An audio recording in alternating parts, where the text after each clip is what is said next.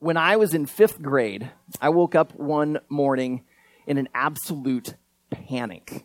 I remember having the words, "Oh no, oh no, oh no," just uttered back and forth. And I was rushing around the house. My mom was trying to calm me down, like, "Aaron, what's wrong?" And it turns out that I had forgotten to do a homework assignment. There was like one page worth maybe 10 points. I mean, I warned you, I was a short little white nerd when I was a kid, and not much has changed. I think I'm a little calmer, though, than I was as a 5th grader. But I was panicked. I was so worried. And I remember getting to school, and my peers are looking at me like, "What's the big deal?" I mean, they did this all the time, like, "What's your problem?" But I'm whipping that thing out, and I am rushing through it, trying to get it done. And I think I got it done with like maybe 10 seconds to spare before the teacher called for it, and we had to hand it in. But I want you to imagine if I hadn't gotten it done. Like, imagine that I woke up that morning, just normal, went about my day, got dressed, had breakfast, headed off to school, and I walk into my classroom, and my teacher says, "All right, everyone, get out your homework assignment and turn it in." And that's the moment I remember. I don't have it done, so I'm going to have to turn it in and get a 0. I mean, I hate to think what would have happened to little 10-year-old Aaron had that moment happened. I mean, like, if I was that panicked over, remembering, imagine what would have happened in that moment when I realized I'm going to get a 0. But if 45-year-old Aaron could take 10-year-old Aaron aside, I think I would say this: "Hey, kid, calm down. Like, you're probably still going to get an A. Don't worry, it was 10 points. But let's just pretend, Aaron, that you actually end up with a dreaded A-. I mean, it's not the end of the world, because no college is going to look at your middle school transcripts. No job that you ever apply for is going to ask what your grade was in 5th grade. Your wife is not going to break the engagement with you because she found out you got a 0 in 5th grade. Like, you're going to be fine. Calm down. You see, my advice would be coming from a place of perspective. It's amazing what perspective provides. Maybe you had a boyfriend or a girlfriend that broke up with you, and you thought this is the end of the world. And yet here you are, still alive. Like you're still functioning. And most of you, it's been days, weeks, months, maybe years since you even thought about that other person. And for many of you, you're now with someone who's far better than that previous boyfriend or girlfriend. Like, you actually came out ahead. That's perspective. Or maybe you tried to start a business, or you joined up with a sport, or you engaged in some endeavor, and it failed royally. But yet, as you've gone on through life, you've been able to do other things and experience some success in other areas. And maybe you've come to a place where you realize you're not defined by your failure. That's perspective. Or maybe you grew up, or even right now in life, you feel like you're poor. Like, you feel left out. Like, you don't have the same toys as everyone else. You don't drive the same kind of car. You don't have the same kind of house. You don't wear the same kinds of clothes. Like, you just feel less than a lot of other people around you. You feel poor. And yet, you went on a short-term mission trip, or you watched a documentary, and you began to see what true poverty was. And you saw this around the world, and you suddenly realized, God has really blessed me. I'm actually doing really, really well. That's perspective. Today, I hope to help you gain some perspective. We're in this series called Acts of Prayer. We're looking at this model, ACTS, A-C-T-S, which stands for adoration, confession, thanksgiving, and supplication. And last week, we began with the A, adoration. What I hope you see today is that when you really engage in the A, when you really begin to adore God, it will give you some perspective, because you will begin to see God for who he truly is. But this perspective it's also going to give you is not only getting a clearer picture of God, as you adore him, it's also going to give you a clearer picture of you. And when that happens, you will start to see where you fall short of God's standard, and it will lead you to confession. But rather than leave you broken and discarded, it leaves you broken into a place where God can begin to remake you and make you whole. And you will feel more alive and more connected with your Creator than ever before. So as we get ready to go into the scriptures, would you pray with me? So Heavenly Father, I pray today you would give us perspective. That today you would help us capture an idea of just how great and glorious you truly are. But at the same time, God, as we gain this bigger perspective of you, it would also give us a clearer perspective of ourselves. Father, some of us, we're going to need to hear this. For some of us, this is going to break us. This is going to be hard because you're going to be calling us to do something that many of us have been fighting against. And so that's why, God, right now, I pray that you would prepare our hearts, soften us right now as we talk to you. Prepare us for what you want to say. Because I believe that you gathered each person here for a reason. And so, Lord, would you do right now in them what you want to do so that you may call them and draw them to yourself. So, Lord, may this be about what you want to say, not what I have prepared to say. And may you accomplish what only you can accomplish. In Jesus' name we pray together. Amen. All right, if you brought a Bible with you today, go ahead and open it up to Isaiah chapter 6, the book of Isaiah. If you're not quite sure where Isaiah is, I got a little cheat sheet there on the screen, or feel free to use the index at the very front. If you are a first-time guest and don't have a Bible, don't worry, I'm going to have the scripture up on the screen for you, but I'm going to encourage you, if you don't own a Bible, we've got a couple of different translations back on our Give and Grow table. Just stop back there. We'll find the translation that will fit you the best, and we would love for you to just take that and make that your everyday Bible. If you already own a Bible, then just bring it next time you come to Riverwood, because every time we gather, we open this thing up together, and we look at it, we study it, we read it, and we get ready to understand what it is God said to us. Also, if you have a Bible on your phone, totally feel free to pull it out. You probably have noticed a few of our church family already doing that. That is totally fine here. And if you have a smartphone and don't have a Bible on it, download one. That way, wherever you go with your phone, you always have a Bible available to you. If you're part of the Riverwood family, I'm just going to give you a heads up. We're going to be turning to Isaiah every single week during our Advent series. We're going to do a series called A Son is Given. We're going to be in Isaiah chapter 9 every week and looking at the 4 titles that God gives to Jesus and seeing who Jesus is. And so I hope this Advent series will be really, really meaningful. But before we get to that Advent series, today we're going to look at Isaiah chapter 6. And we're going to be in verses 1 through 8. So let me read that aloud as you read silently along. In the year that King Uzziah died, I saw the Lord sitting upon a throne, high and lifted up, and the train of his robe filled the temple. Above him stood the seraphim. Each had 6 wings. With 2, he covered his face, and with 2, he covered his feet, and with 2, he flew. And one called to another and said, Holy, holy, holy is the Lord of hosts. The whole earth is full of his glory. And the foundations of the thresholds shook at the voice of him who called, and the house was filled with smoke. And I said, Woe is me! For I am lost, for I am a man of unclean lips, and I dwell in the midst of a people of unclean lips. For my eyes have seen the King, the Lord of hosts. Then one of the seraphim flew to me, having in his hand a burning coal that he had taken with tongs from the altar. And he touched my mouth and said, Behold, this has touched your lips. Your guilt is taken away, and your sin atoned for. And I heard the voice of the Lord saying, Whom shall I send? And who will go for us? Then I said, Here am I. Send me.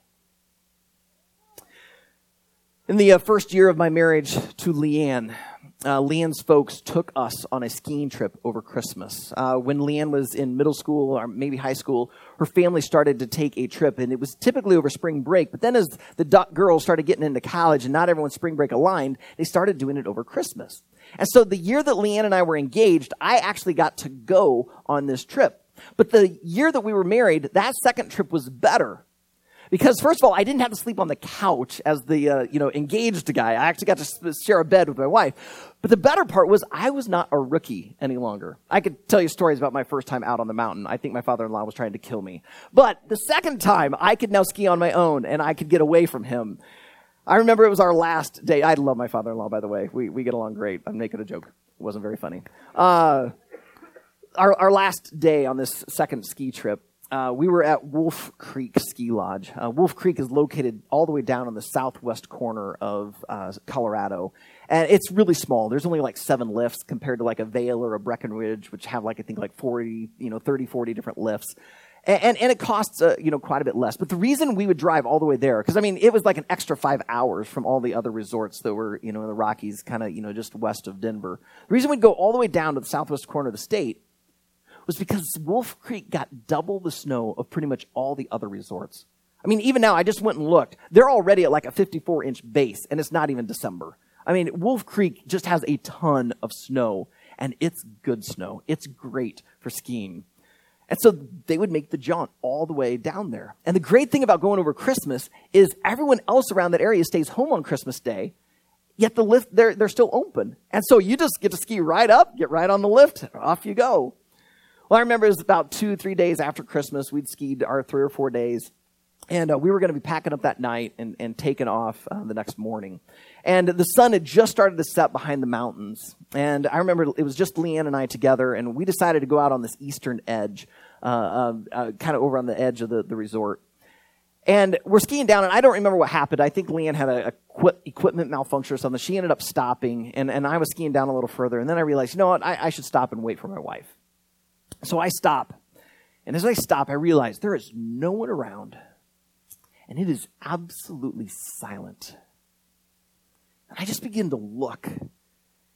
The scenery was just incredible. I mean, the snow, they had just received some snow that night before, and it was just pristine. The trees, the mountain range, the sky was so crisp and clear as it was starting to darken. And in that moment, I just felt small compared to the vastness of this all. And yet, as small and breathless as I felt more connected to God in that moment than I typically did. And in that moment, I just couldn't help but utter a word of like thanks and just praise God for this. I was just in awe. Have you ever had a moment like that? A moment where you're just left breathless.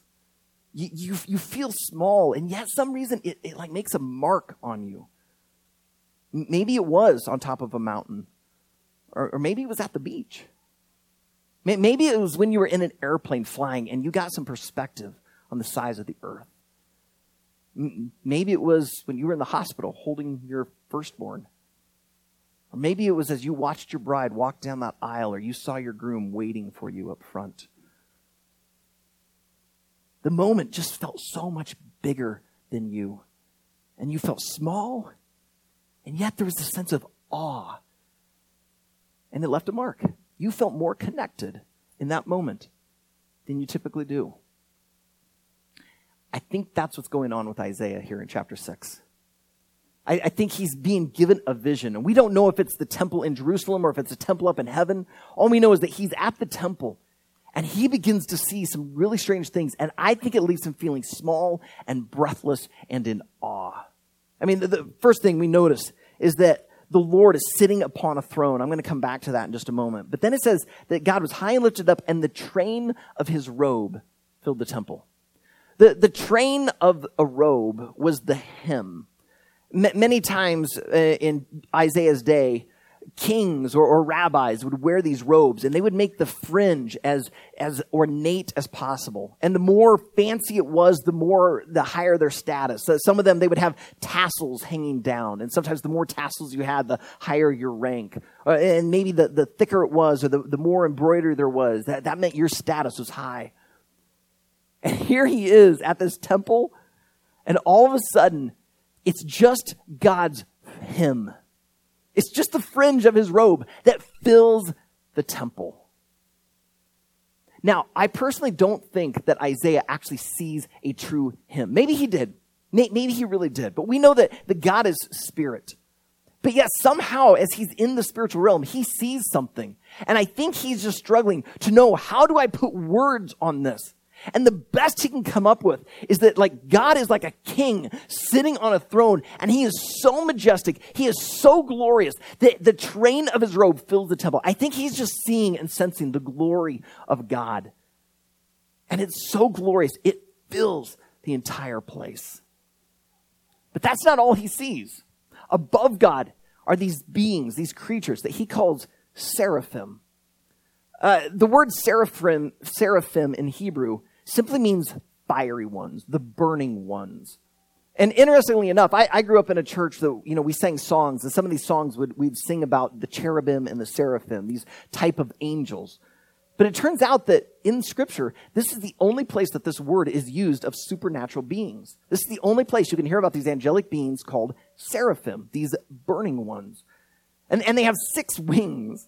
I think that would be quite a sight. And 2 of the wings were to cover their eyes. Maybe it was to say that God's glory was so amazing that even they, these created beings in heaven, couldn't dare look at the glory of God, and so they cover their eyes.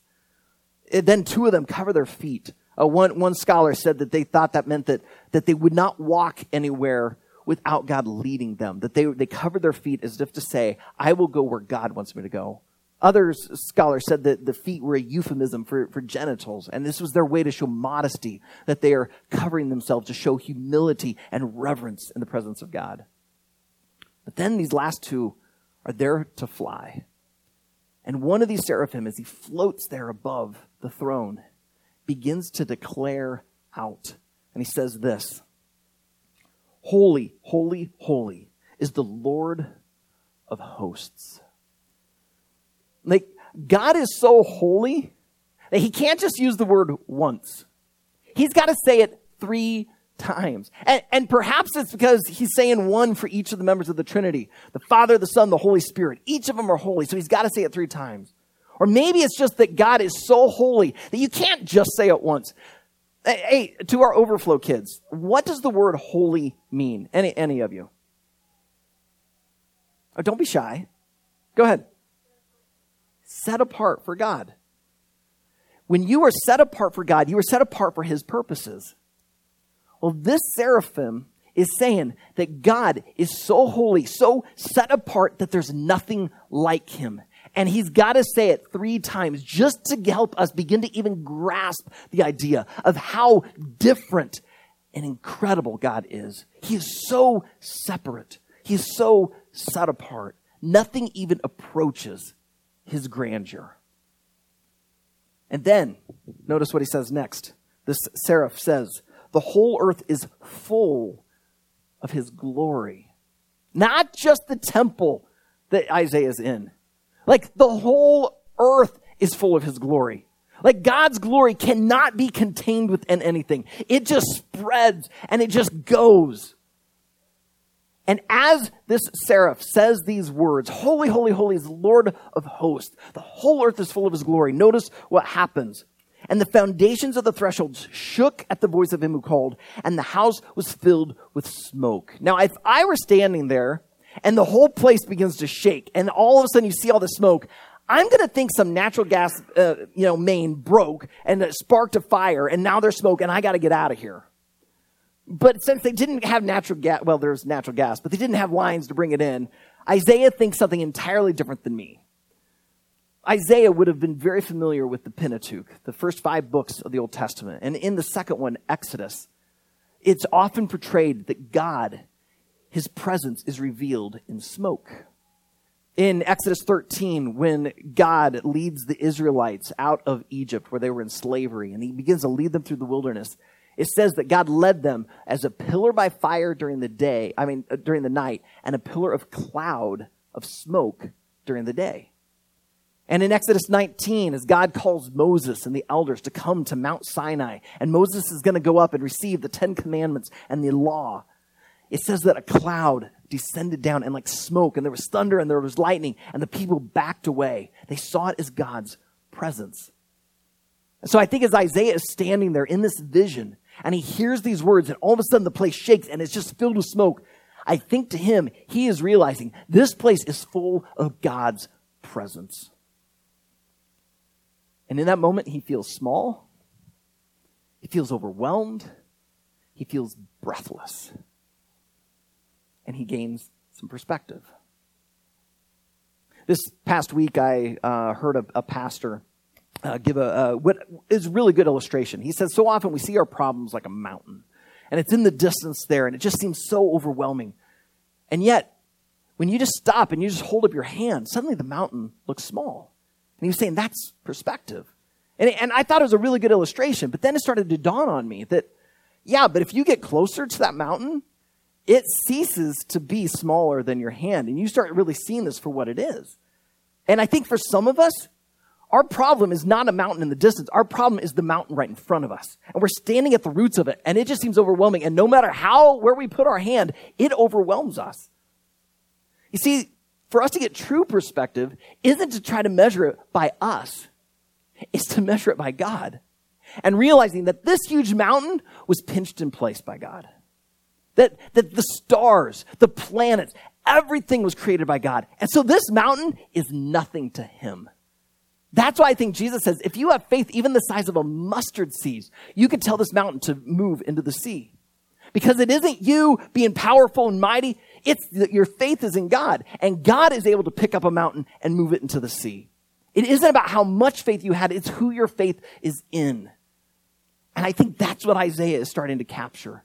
His God is so big, so huge, so powerful that a mountain is nothing to him. Because his whole glory fills the whole earth, the whole universe. And he is now standing there in his presence. Now, as you gain a clearer picture of God, it starts to help you get a clearer picture of yourself. And so as Isaiah gets this proper perspective of who God is, notice what his reaction is in noticing about himself. Verse 5. And I said, woe is me, for I am lost. For I am a man of unclean lips, and I dwell in the midst of a people of unclean lips. For my eyes have seen the King, the Lord of hosts. Now, when Isaiah says, I'm a man of unclean lips, he's not just saying that he's a potty mouth who says lots of dirty words. It's his way of poetically saying, I am a sinner. I am so weak. I am nothing compared to this. And I think Isaiah would know that God in Exodus 33:20 told Moses that no man could look at my face and live. And I think Isaiah is now freaking out, thinking this is the last thing that's ever going to happen to me. I am going to die and just be eliminated in this moment because I have seen God. Thankfully, he hadn't seen God's face. He had merely seen the hem of his robe. But it leads him to confession. He confesses, I am a sinner. I am a man of unclean lips. As he starts to see just how holy God is, he starts realizing just how unholy he is. As he starts seeing just how big God is, he starts realizing just how small he is. As he sees how glorious God is, he starts realizing how weak he and all of humanity is. And as he gains this proper perspective of who God is, it makes it really clear who he is. Now, I need to talk to two groups of people here. First, I need to talk to those of you who struggle with pride. All right, you have a very high view of yourself.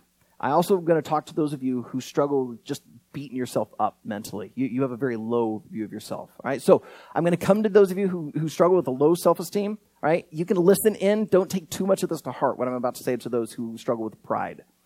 But those of you who have a very high view of self, I want you to look at Isaiah.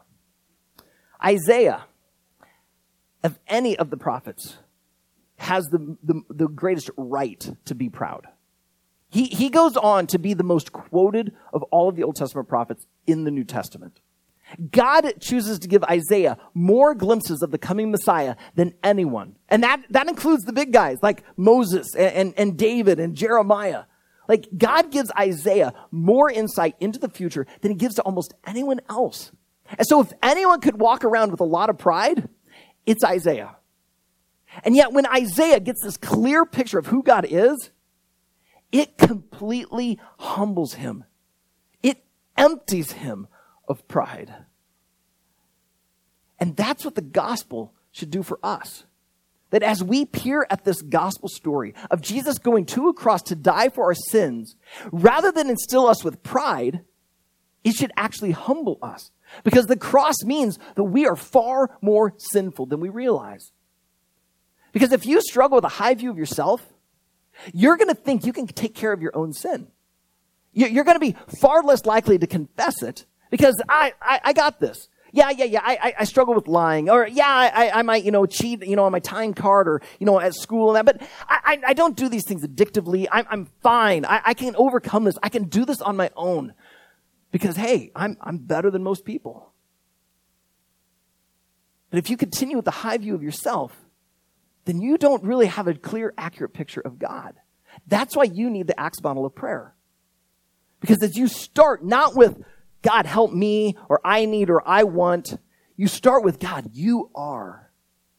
And as you start focusing on God being glorious and majestic and more powerful than anything else, and you start getting this clear picture of him, your pride is emptied out.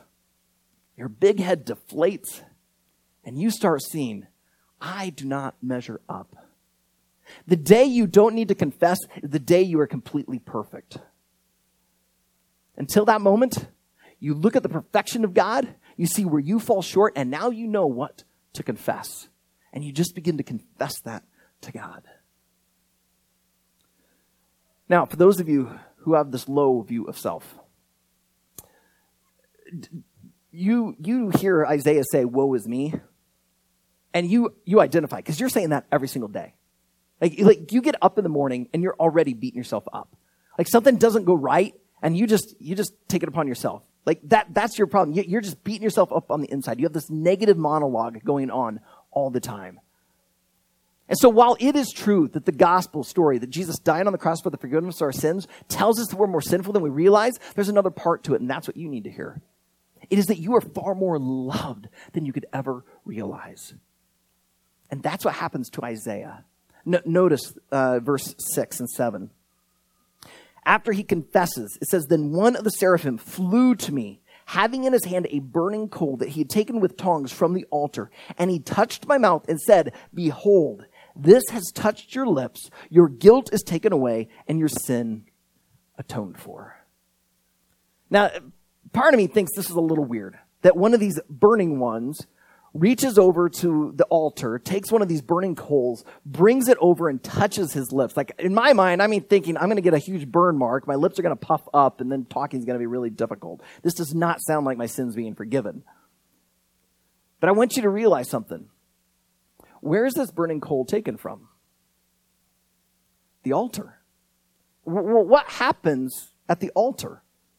Well, it's the place of sacrifice. It's where animals are killed. And many of these animals, they don't end up being used for their meat to feed the priests. They end up being used as burnt offerings. In other words, they get wholly offered to God. They are first killed and their blood shed for the forgiveness of the sins of the Israelites, but then they are burned, completely consumed. As they're on this altar burning, their blood would drip down onto the coals. And it's one of these coals that gets over. In other words, it was the sacrifice that atoned for Isaiah's sin. And it shows him that God was not there to smite him. God instead was there to restore him. And if you have this low view of yourself, you need to stop beating yourself up. Because as you come to God and you confess your sin, he forgives it. Just in our previous series where we walked through 1 John, we saw in chapter 1, verse 9, that if you confess your sin, God is able and just to forgive you of your sins and to cleanse you from all unrighteousness. God is not looking at what you've done wrong and trying to continue to beat you up for it. That's why you got to stop the negative monologue. Instead, you need to realize that when you confess your sin, God forgives you of that sin. And it shows you that, you're far more sinful than you realize, but you are far more loved than you could ever dream. And all of this comes about because both the high view person and the low view person has this accurate picture of God. As they begin to remind themselves and pray and exalt God and remind themselves of who he is, it leads them to confession. But that confession leads to forgiveness. And then something really cool happens. And this actually gives us a glimpse into what we'll be doing next week. And that is thankfulness. Notice verse 8. Isaiah then says, and I heard the voice of the Lord saying, whom shall I send? And who will go for us? And then I said, here am I. Send me. Do you realize the change that Isaiah has just gone through? He just went from seeing the glory of God, being absolutely overwhelmed by it, feeling so incredibly small, so breathless, and he feels like, this is it. This is the end of my life. I am so sinful. I am so utterly different than this pure, holy being. I'm just going to be eliminated. And instead, his sin is forgiven. And he goes from saying, woe is me, to send me.